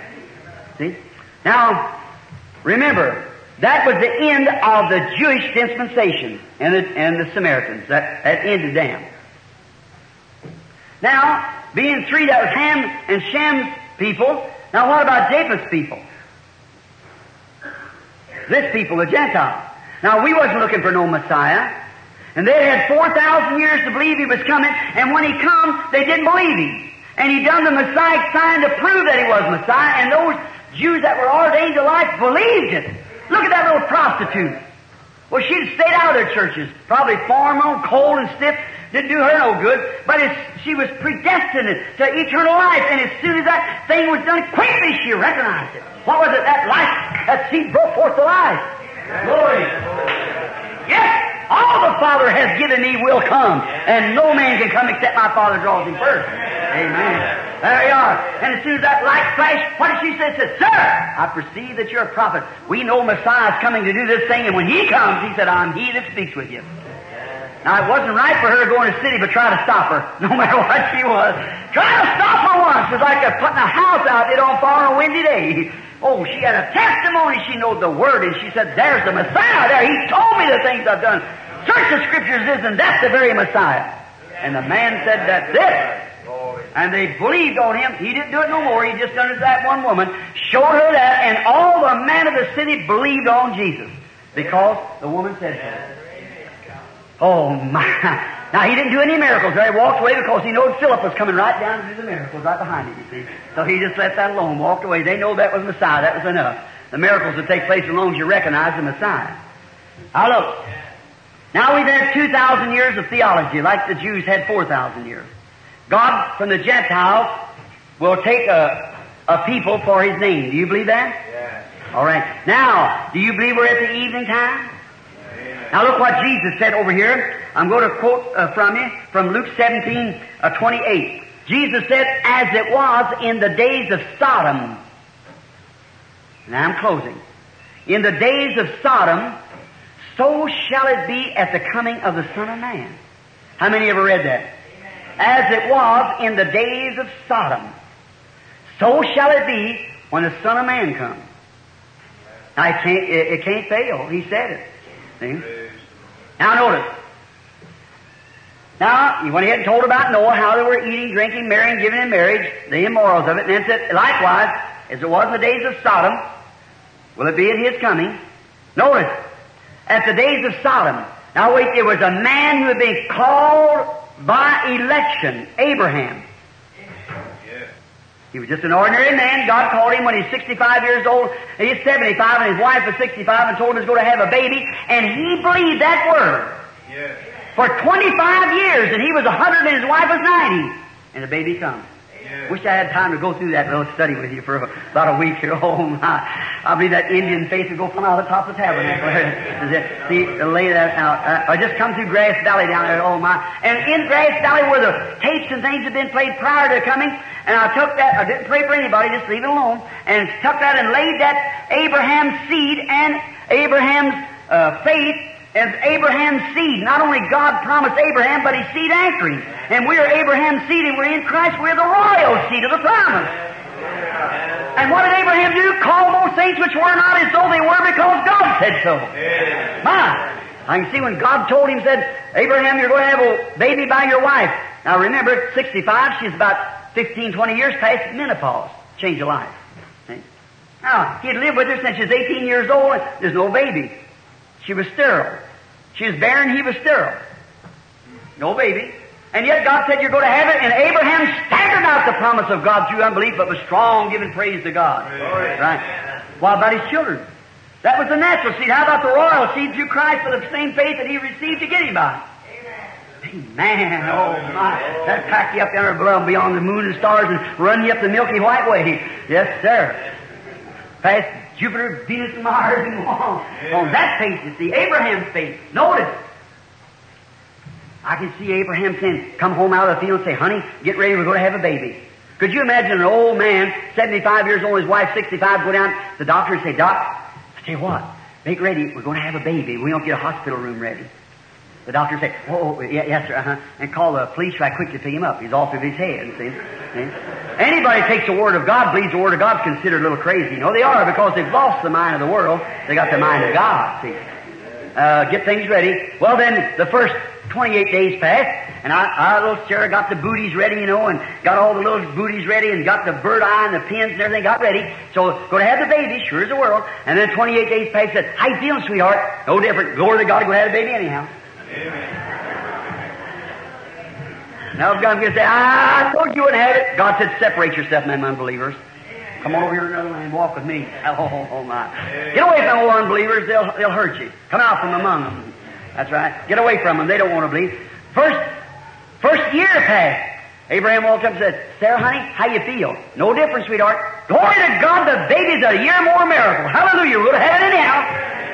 Keep the booties ready. Well, about 10, 15 years, maybe 20 years passed. She said, Abraham, honey, these booties are getting kind of old. Knit you some new ones. Hallelujah. We'll have it anyhow. But Abraham, I don't feel any difference. Nothing what you feel. God said so. That's settled. We'll have it anyhow. God said so. Oh, brother. Now he's 100 years old. Oh, my. Sarah's 90. Little grandma, you know. How you feel, honey? No different, dear. Hallelujah. We're going to have it anyhow. Look what God did for him. He changed him, made him a young man again, her too. Really? Absolutely. If that's not right, when they went down to Gerar, why did Cain fall in love with that little grandma looking for him a sweetheart and said, it's the prettiest thing he ever saw? Said, you're fair to look upon. Little grandma, no, she turned back to a young woman showing exactly what God's going to do to every one of Abraham's seed. Hallelujah! Every man and woman, no matter what your age is and how old you are, God will turn you sometime back to a young man and a young woman again. For the glory of God, because you're the seed of Abraham. Oh my, how I love that. Now, notice. He said, as it was in the days of Sodom. Now we see Abraham come up to Sodom. God had dealt with him through the years of all kinds of signs and wonders. But now wait, just as he did Abraham's seed. We've been Pentecost now for 50 years. We've seen speaking in tongues, interpretation of tongues. We've seen divine healing, signs and everything. But now wait a minute. Sodom's fixing to be burned. Not Noah's flood now. This is Sodom, he said. And look at the immoral increase in the world in the last few years. 40 years or something. Look how it's increasing by the day, by the hour. Passing over Hollywood the other day, I had sometime ago I had a plane where homosexual in Los Angeles has increased, California had increased 30% over last year. Perversion, just exactly like Sodom. The whole world's turned that way. This west coast where the east and west is met here. See? That's right. So now we see we're at the last days. Like Abraham, his royal seed has come up to the last days. Like Abraham himself come up to the last days. Now, remember there's always three classes of people, and here I'm going to name them. That's believers, make-believers, and unbelievers. They're in every crowd, so you haven't. So there was. Here was Abraham, the called out and elected church. Lot, the cold formal church down in Sodom with the Sodomites. And one day when the hour was just about ready for the burning of the earth at that time, Abraham was sitting under his oak. Now listen real close, don't miss this. Now Jesus said it will repeat at the end time, just before he comes. Now there come up three angels. And one of them was God. So he sat down with Abraham. And two of them went down in Sodom and preached the gospel to him. Is that right? A modern Billy Graham to the church normal that's in Sodom. Great man like that. Old Robert. Going down there performing. They didn't do much of a miracle, not too many. They did something, smiting the blind, preaching the gospel, smite. There they was in that denominational realm. Went down there preaching the gospel. Billy Graham, that great, mighty evangelist to the Baptist and Presbyterian. Oh, he lays the line down to them. But you see, he preached to them, calling them out. But there was one stayed behind with Abraham. And he gave Abraham a sign. Now listen real close. Just the day before that, his name had been Abram. And her name was S-A-R-A-I, Sarah. And he changed his name from Abram to Abraham, father of nations. H-A-M. A-B-E-R-H-A-M. 7 letters. A-B-E-R-H-A-M. Abraham. Now, he changed Sarah's name from S-A-R-A-I to S-A-R-A-H, princess. Now, the angels went down in there, went down and preached the gospel and tell them to get out of that mess down there. Come out from among it. And isn't that what Billy Graham and them great Jack Schuler and them guys today calling out of Babylon worldwide? But the angel had stayed with the church that never was in Sodom. Watch what he did for a sign. Now Sarah wasn't like the modern women of today. She sat in a tent. So this angel said to Abraham, he said, Abraham, not Abram. Abraham. How do you know his name is Abraham now? Where is your wife, S-A-R-A-H, Sarah? How do you know he's married? How do you know his name is Abraham when it was Abram? How do you know Sarah, his wife was, Sarah was Sarah? Abraham, where is your wife, Sarah? Abraham looked at him and said, why, she's in the tent behind you. He said, Abraham, I am going to visit you according to the time of life. I, that personal pronoun again, the very one giving the name, see? I am going to visit you according to the time of life. And Sarah inside the tent behind the man said, me an old woman. Well, I said, I haven't had pleasure with my Lord, or her husband there, for maybe it's been 20 years. Said, me an old woman and my Lord also old. We have pleasure again like young people. And she, what we call, laughed up her sleeve, kind to herself. And the angel said, why did Sarah laugh? Amen. Scared her to death. What was it? Now, what was that? And that man that talked to Abraham, Abraham called him God. Capital L-O-R-D, and any Bible scholar knows that that's the self-existing one. Elohim. See? The self-existing God.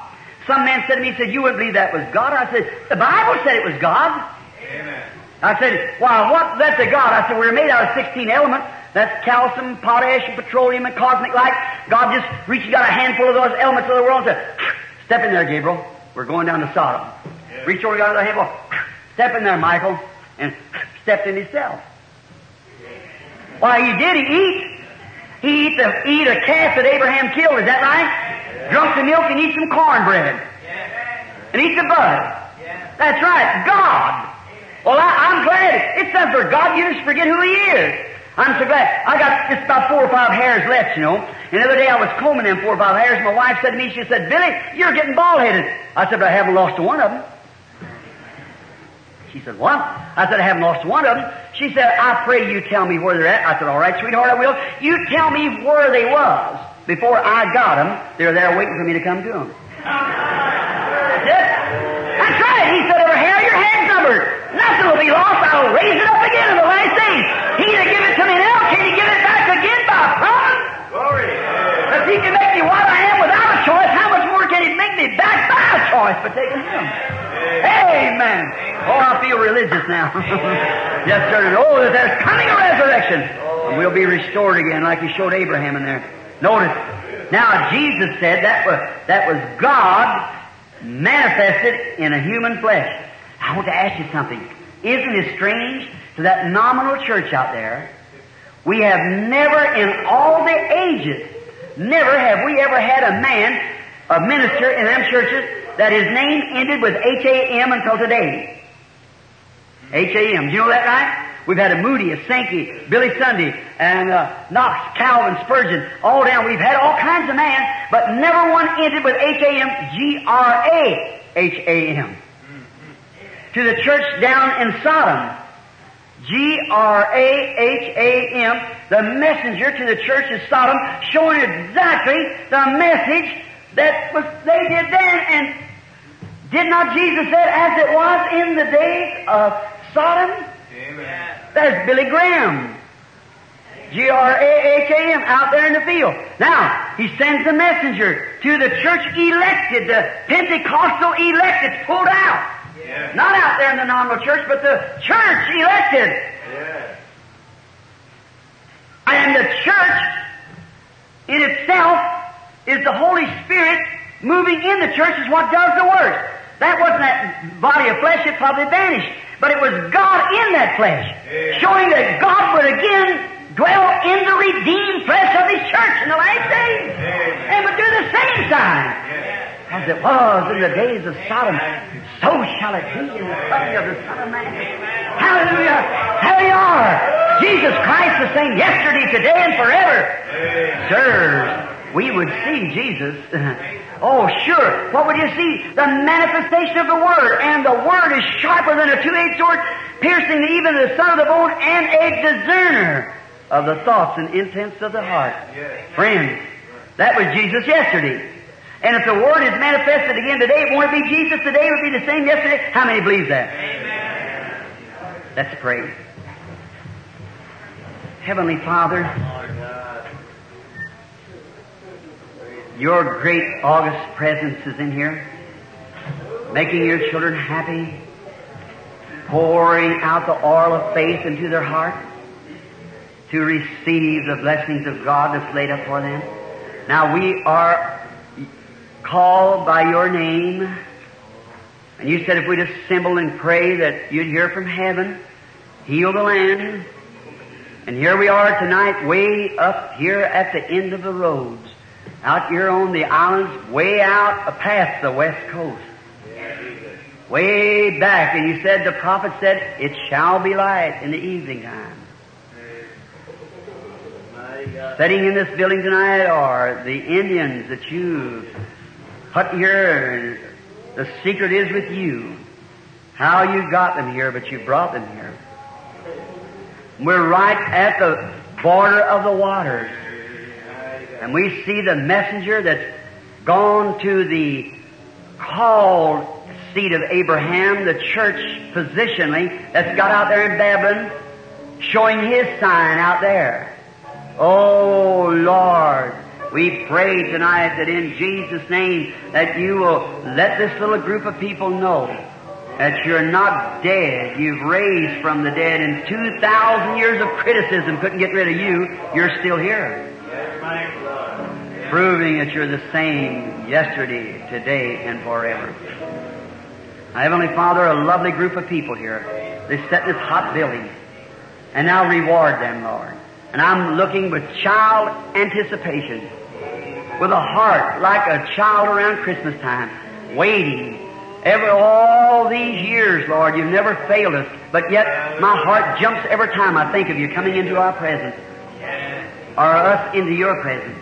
Now I pray, Father, that You will come into our hearts, give these people faith tonight to believe, and grant now that You'll give me faith, Lord.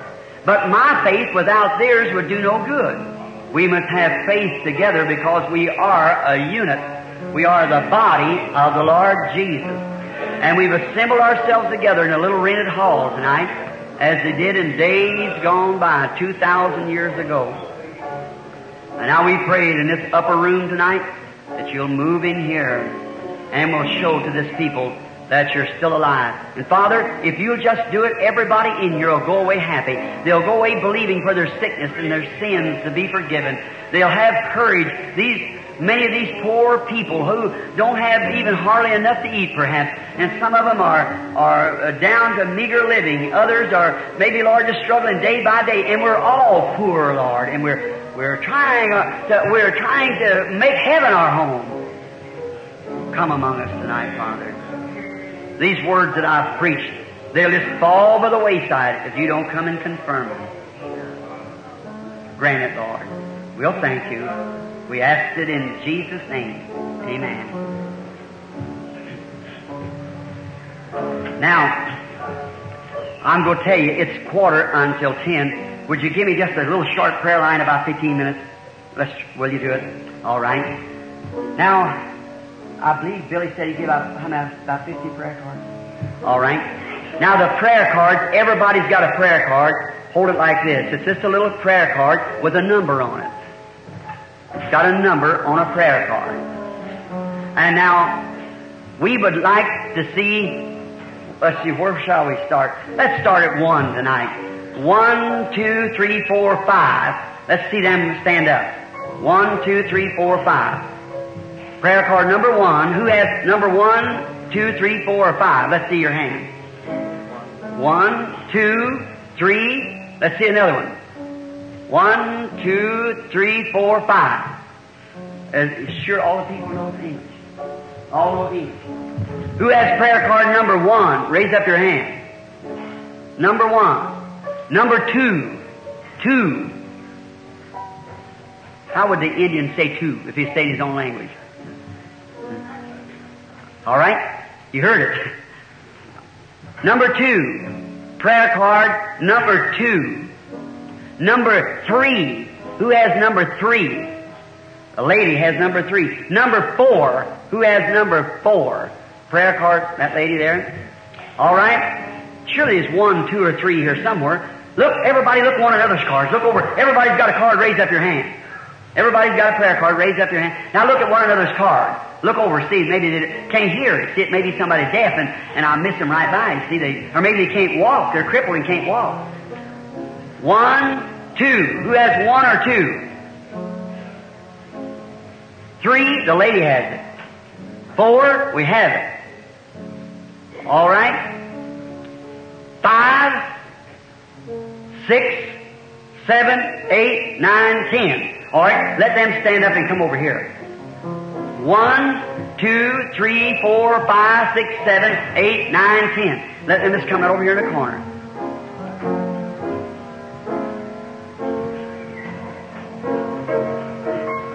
That's good.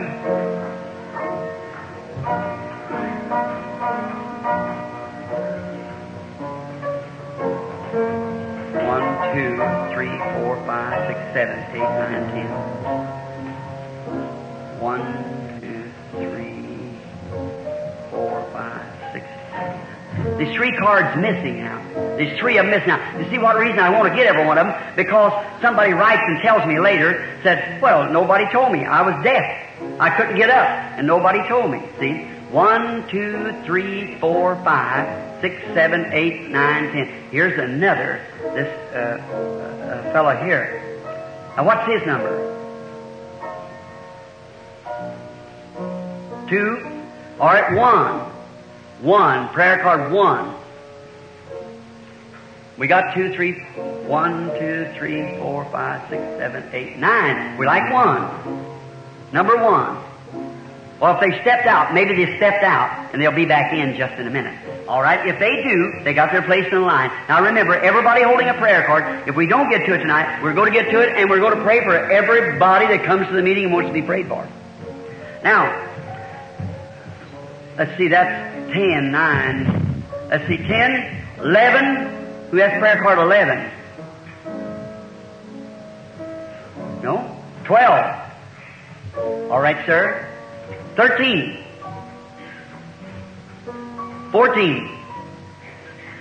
All right, lady, over here. 15.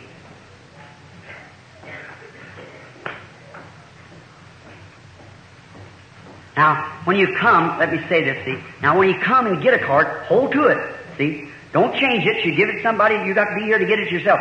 Take your card and hold it. See, you see, someone else will take that place, you see. If you get a card, hold it. We don't know where the Holy Spirit will have us pulling, and we want you there on that time. So you come, get your card. Let's start, all right, that others comes in, and we got about 2 or 3 missing, but that'll be all right. Now, we want you to believe now with all your heart. Now, I want your attention here. How many in the building that's sick and does not have a prayer card and won't be called in the line? Raise up your hands. Let's see. Everybody? Well, it's just practically all the way around. Now here, while they're getting that prayer line up through that room there, I want to ask you something. Listen now, close now. Now all I've said will go in vain if this isn't so. If any man can say anything, but if it isn't in God's Word, don't believe it's the first place. But if it's God's Word, then look for God to keep that promise. Amen. Because God's got to keep His promise. Amen. In order to be God. If I'm going to be honest, I got to keep my promise. See? Yeah. A man of honor always keeps his word. See? You always keep your word. Now, each one of you out there that's not in this prayer line and won't be in it, without prayer card, you just look this way. Let me tell you what you do. There was a little woman one time in the Bible, and I'm going to give you a little story. She didn't have a prayer card either. But she seen Jesus come across the sea and was down there. Someone told her he was down. And she believed if she could only touch His garment, that she'd be made well. Did you ever hear the story? How many ever heard it? Sure. The woman touched it. She had a blood issue. And now remember, I've been in that country. The Palestinian garment hangs loose. It's a robe. And it's got an underneath garment under that to keep the dust off the limbs. Now, if she touched the border of his garment, physically, he didn't feel it. You know what I mean? He didn't feel it in his body. But she said within herself, I believe he's a holy man. And if I can just touch him, I'll be made well. Is that right? And she had a blood issue, and she pushed through the crowd, and she got out, and she touched the border. That was that far from his legs, where the garment swings out. And she touched the border of his garment and got up and went back and maybe sat down in the audience. And Jesus stopped. He said, "Who touched me?" And you know what Peter said? Peter rebuked him. He said, "Lord, why would you say a thing like that?" He said, "Well, everybody's touching. Hello, Rabbi, great prophet of God, you deceiver. Everybody, see, everybody's touching him." He said, "Everybody's touching him. Why would you say, 'Who touched me?'" He said, "But I perceive that I've gotten weak. Virtue, strength went from me. I've gotten weak." That one little woman touched him and made him weak. And he turned. And he looked over the audience until he found her. Told her what her trouble was and said her faith had made her well. Is that right? Yes. Now that was Jesus Christ yesterday. Is that right? Yes. Well, if He's the same today, won't He do the same? Yes. Now for my minister brothers, they might want a scripture for that. I'm going to give you one now. The Bible said in Hebrews the 3rd chapter that Jesus Christ, right now, today, is a high priest that can be touched by the feeling of our infirmities. Is that right, brother? How many knows that's the truth? The Bible says that. That He's the high... Well, then, if He's the same high priest, how would He act today? The same as He did then. Yes. Does that make Him the same yesterday and forever? Yes. Then, now, if you come here and touch me, I'm like your daddy or your brother, husband, or what more, it wouldn't do a bit of good. I'm just a man. Touch your pastor, same thing. But you touch him. And watch the Spirit move down. See? Amen. That's it, you see. That makes Him the same yesterday and forever. It wouldn't be me. It would be a gift that He works through. Brother Woods, did you bring them pictures with you or anything? You got them? Or you have them up here on the platform? Did you see them tonight? We'll have them tomorrow night. I'd like to see the picture of it. We got it right here, brother. Right by hanging in Washington, D.C., copyrighted. The only supernatural being was ever photographed. That same pillar of fire that followed the children of Israel. Here it is. And it'll do the same work that it did. Jesus said, "I come from God," that went to God. He died, rose, ascended into heaven, and Paul, on his road down to Damascus, a big pillar of fire struck him blind. He said, "Lord, who are you?" He said, "I'm Jesus." Is that right? Yes. Same yesterday, today, and forever. Now, you without a prayer card, you look this way, and you just start praying. You start praying and saying, "Lord Jesus, I believe You." And that little old man standing on a platform, he doesn't know me. Well, there isn't a person in this building I know outside of Brother Woods. I see him stand back there. I believe that's a couple of brethren there, Brother Fred Stossman from Canada here. I know him. But no one in this vicinity here. How many of you there's a stranger to me? Raise up your hands. Everyone's a stranger. You know what? I don't know you. Raise up your hand. You people in the prayer line that knows I'm a stranger to you, raise up your hand. All right? Now you just believe and say, "Lord Jesus, by faith, I believe that what that brother said is the truth. I'm sick, Lord. Let me touch Him." And then say, act upon Him. Watch the Holy Spirit move right down through here and do the same thing He did. If it doesn't do it, then I'm a false prophet. If it does do it, then you believe it. That's right. Now, man, did you give the boy your card in there? Yeah, okay. Speak English all right. We're strangers to one another. I believe he's an Indian brother. Indian. Well, here we are, two strangers. Two men have never met before in life. Now, he stands here, just a man. I stand here as the man.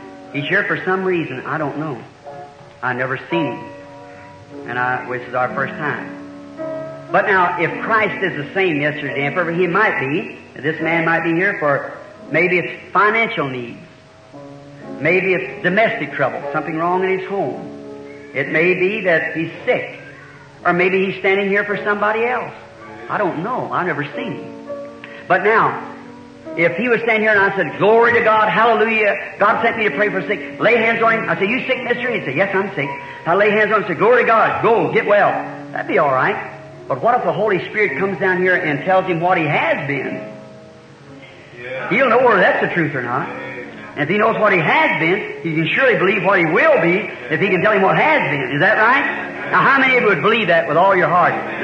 Say, "I will accept it." Now, may the Lord God grant. I just want you to look this way, sir, just to talk with you a minute, being a stranger. And if there's any way that I could do to help you, I would do it. But if the Lord God can tell me like what you're here for, what you've done, what you should have done, or what's wrong with you or something, you'd know whether that was the truth or not. And so then we'd make the audience believe. Make you believe, wouldn't it? Of course, you know, I couldn't do it myself because I'm just a man like you are. It had to be some supernatural power. And if it's a supernatural power, now the Pharisees of that day said it was Beelzebub, the devil. See what happened to them. Them that believed it was Christ received Christ's reward. Now I tell you now, the man standing here is under difficult. That's right. He's standing here because he hardly knows which way to go because it's something strange. It's the first time in this country. Don't be alarmed, sir. That won't hurt you. That's Christ. Let me show you that it is.